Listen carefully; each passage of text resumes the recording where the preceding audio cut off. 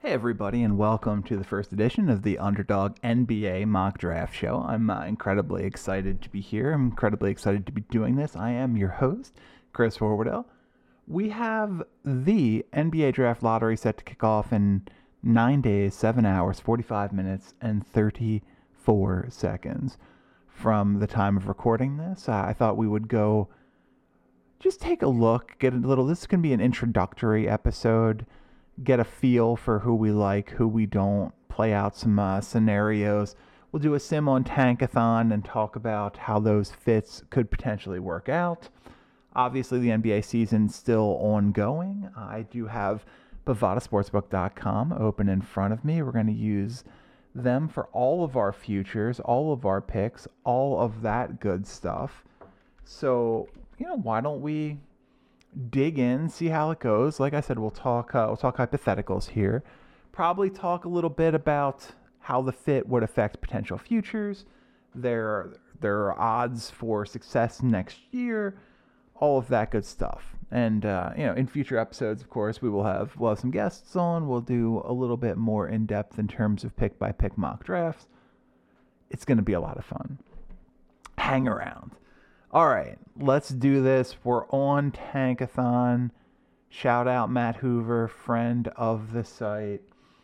And let's do our lottery for this one. We will go to the mock draft section.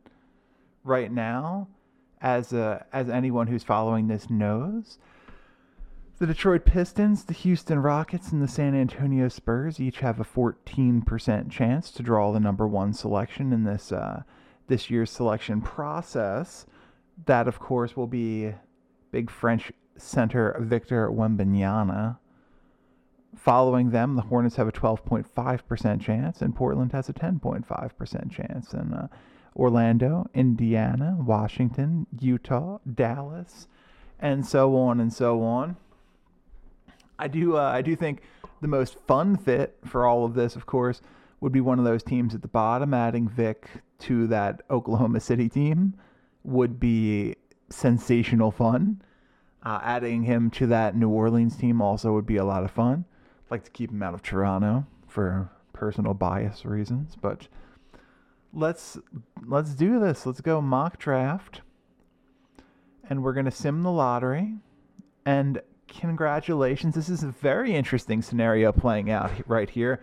And for the second time in the 3 sims that I've done, 2 prior to starting recording, the Portland Trailblazers move up to the number 1 pick in the draft. They move up 4 slots to number 1 overall. The Orlando Magic also move up 4 slots to number 2. San Antonio stays put, picking number 3.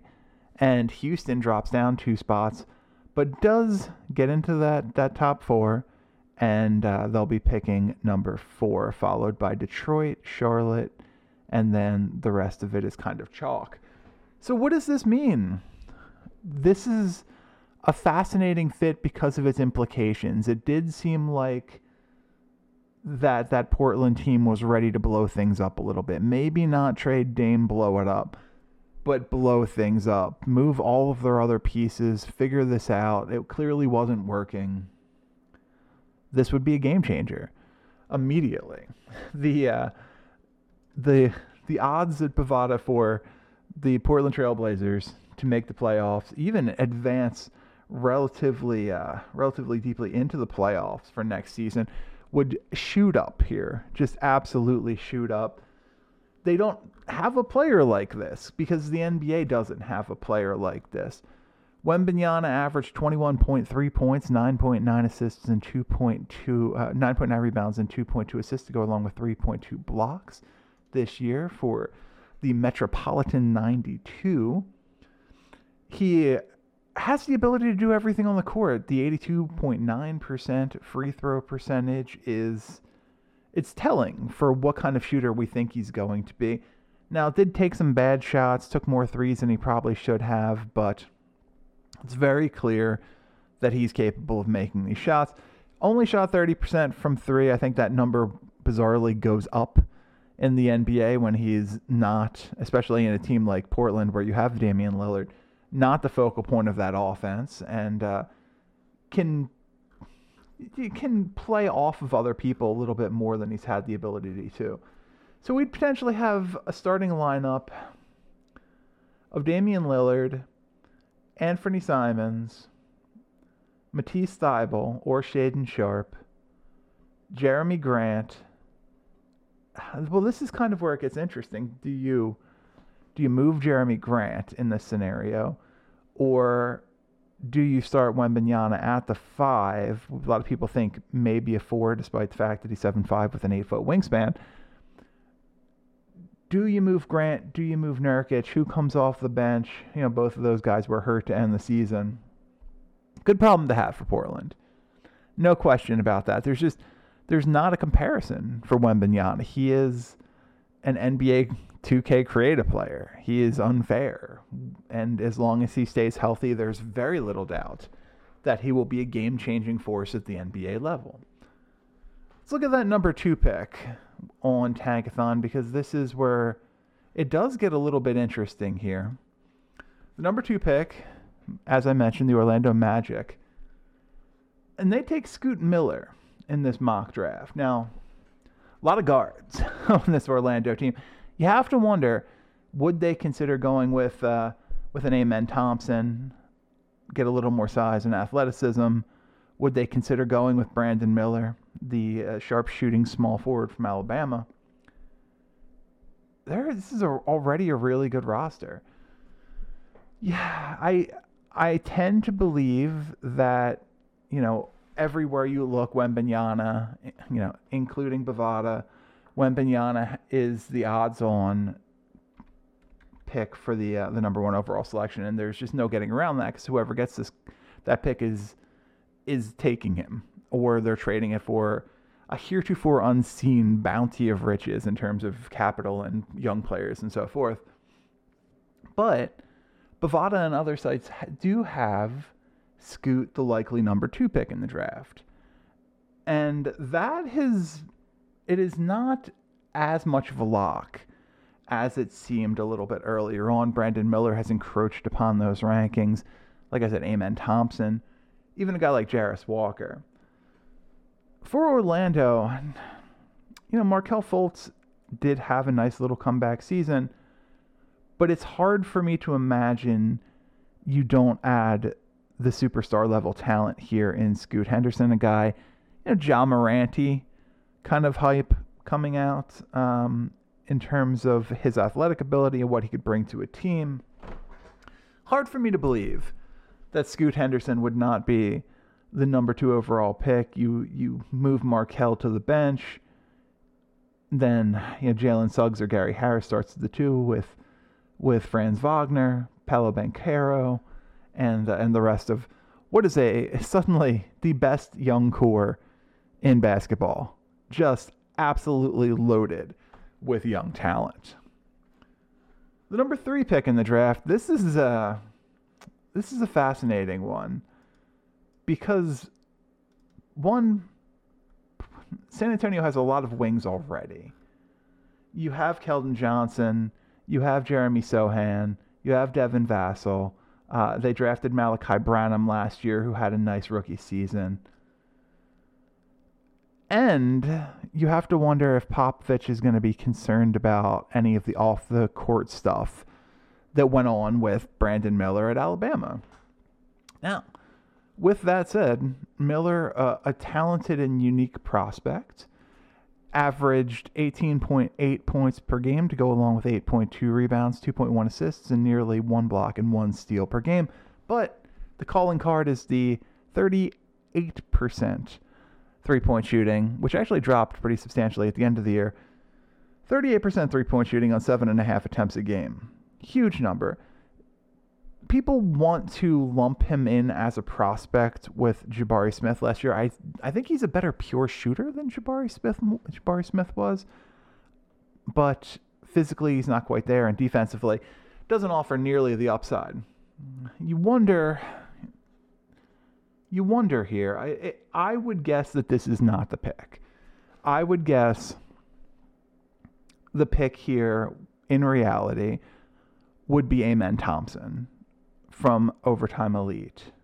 He would give them a high upside point guard, and past that, another big, strong, athletic, switchable piece on this team that is made up of big, strong, athletic, switchable players. Feels like he would fit the San Antonio team a little bit better than Brandon Miller would, but for our purposes here, Miller is the number 3 pick to the San Antonio Spurs. Amen Thompson, the OTE point guard, does go number 4 to the Houston Rockets. This would feel like a little bit of a lock and a bad situation for me as a 76ers fan, because I'd like to see, well, I think I would like to see Houston in that number 2 spot or number 3 spot where they'd be in position to draft Scoot Henderson and be less inclined to try and lure James Harden back to Houston with a big bounty of cash. So Houston does go Amen Thompson here. We're talking about one of the most athletic players in in amateur basketball, and a guy who will be, along with his brother Asur, immediately one of the better athletes in all of the NBA. These guys are just freaks. Now, the concern is the draft age. These are 20-year-olds playing against 17 and 18-year-olds in the OTA. There's concerns about the free throw shooting. Only got to the line 4.1 times and only made 64% of those free throws. And we have even bigger concerns about the three-point shot. Shot only 23% from the field, from 3. I don't think the shot is fundamentally broken, but I don't think it's close to being respectable either. Still, there are tantalizing tools to work with here. 6.4 rebounds, 6.2 assists, and 2.4 steals. Don't like the 3.2 turnovers to 6.2 assists. You're sub 2-to-1 assist to turnover in a league where, as I said, you're 3 years older than and more physically developed than your opposition. A little bit concerning, but it also speaks to, some of the talent that they're playing with there. So, not too worried.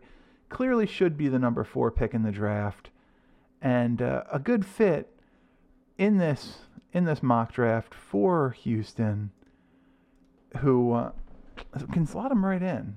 Would have no issue getting Amen Thompson playing time immediately. Kevin Porter Jr., not a point guard. If we could end that experiment, that would be great. Just a disaster as a primary ball handler. A turnover machine, but, also, unfortunately, Thompson probably going to turn the ball over quite a bit as a rookie. These are the growing pains that rookie point guards go through. All right. After the 4 lottery draws, we have some interesting selections. It took, by the way, a third simulation of the lottery, and Wembanyama goes to the Oklahoma City Thunder with the 11th pick in the draft. Let's just talk about who we like here. Let's talk about a guy like Asur Thompson, the other of the Thompson brothers, a guy who I've heard getting some like Jaylen Brown kind of hype recently. By the way, Brown plus 350 at Bovada right now to be the Eastern Conference Finals MVP. That's the level of player we're talking about with that comp. The issue is a similar one to what we have with his brother Amen, though. Just an abysmal shooter. Shot a little bit better. Shot 30% on 3.8 3-pointers a game and 67% from the free throw line. But I think the shot's a little bit more broken than Amen's is. I don't know that he has... There's talk that they could both potentially be point guards or at least primary ball handlers at the next level. I think that's true with Amen. I don't know that that's true with Asur. I think he's a little more prone to force than Amen is. 3.4 turnovers to the 6.1 assists, also well below the 2.1 marker we'd like to see it at. So, again, you're gambling on this 3-point shot to come along, but you have a baseline of incredible athleticism. It's just a matter of, does that incredible athleticism ever turn into incredible production at the next level? Other top players, and we can look at the big board here. Houston, power forward Jarris Walker. You're talking about, he's kind of like that power forward that's been in vogue in the last handful of drafts. The switchable defensive player with shooting and passing upside. Did shoot 34% from three. Did have 1 point, almost 2 assists a game. Not terrible for a freshman power forward, especially a guy playing at Houston, who is not going to have the ball in his hands much. So you're talking about upside plays with Walker. You like the block potential. You like the steal potential. It's exciting.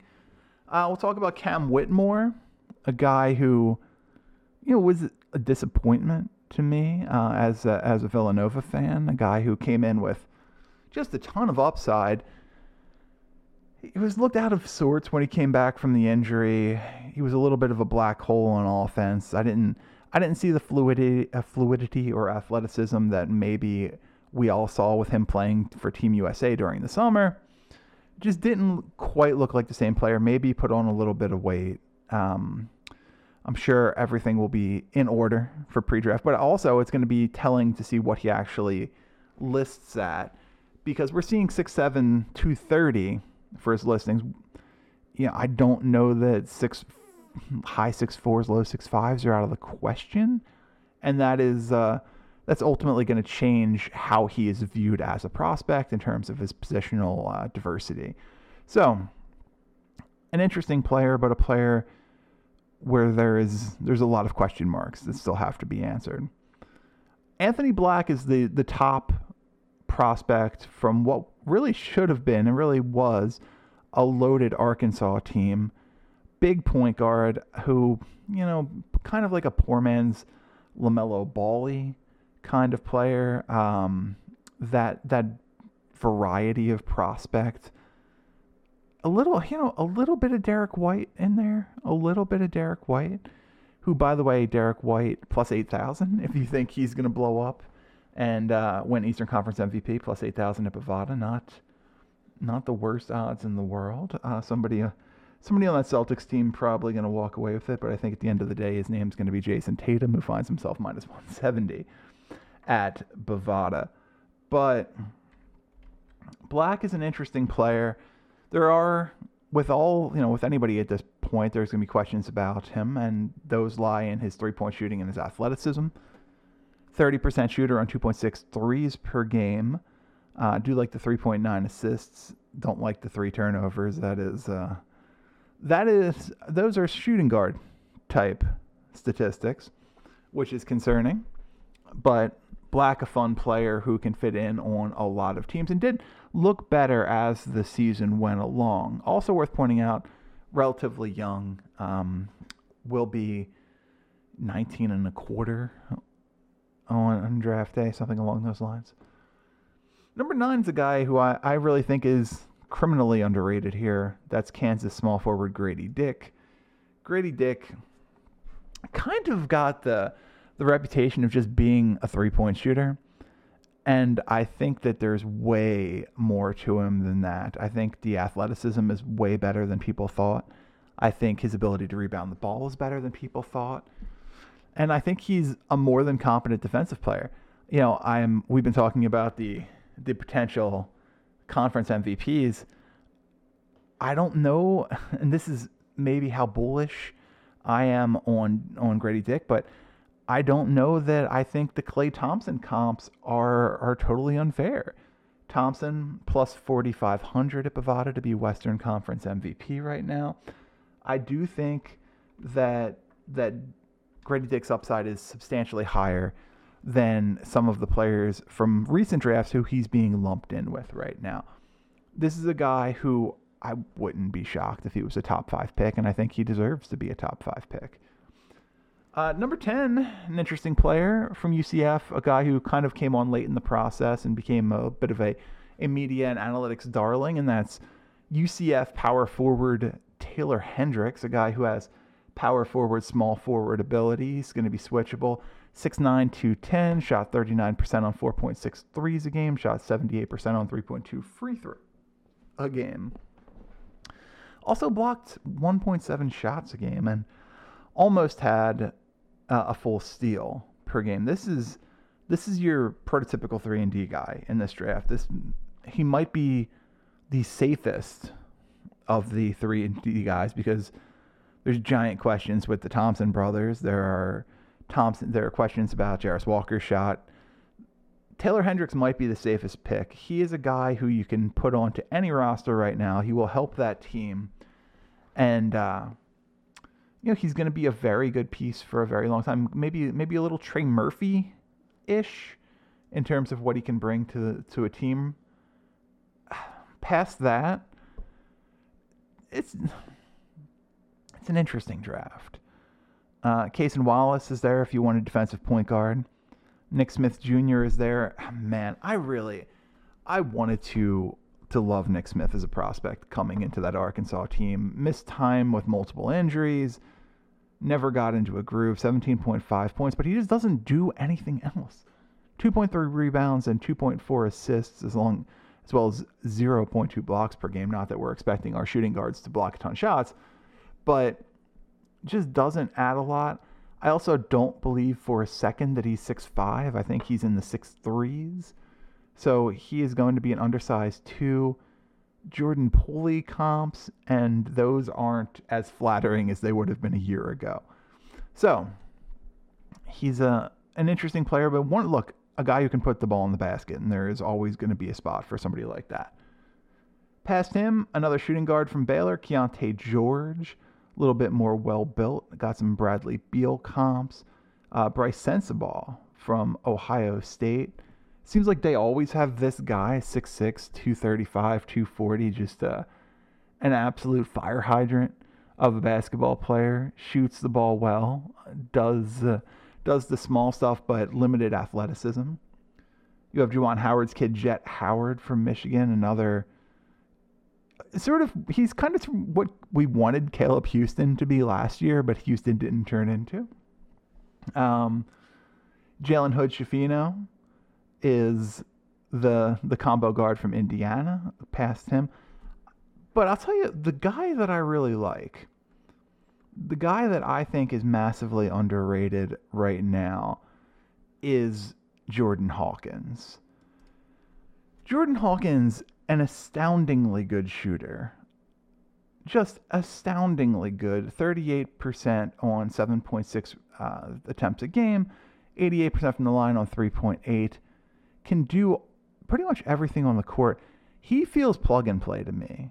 A lot of, a little bit of concern that we're talking about a guy who's going to be 21 rather than 19 as a rookie. But I don't worry so much. When people complain or knock Hawkins, they tend to use his at the rim shooting percentages, and that does speak to, maybe not being the elitist of elite athletes, but Hawkins is plug and play, man. He's a DeMatha Catholic guy.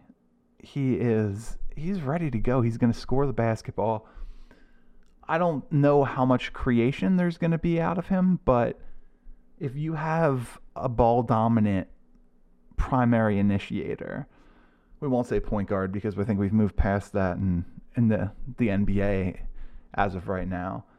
You want to put him next to, a Kevin Durant or a James Harden or a LeBron James or Giannis Antetokounmpo, whoever that guy is.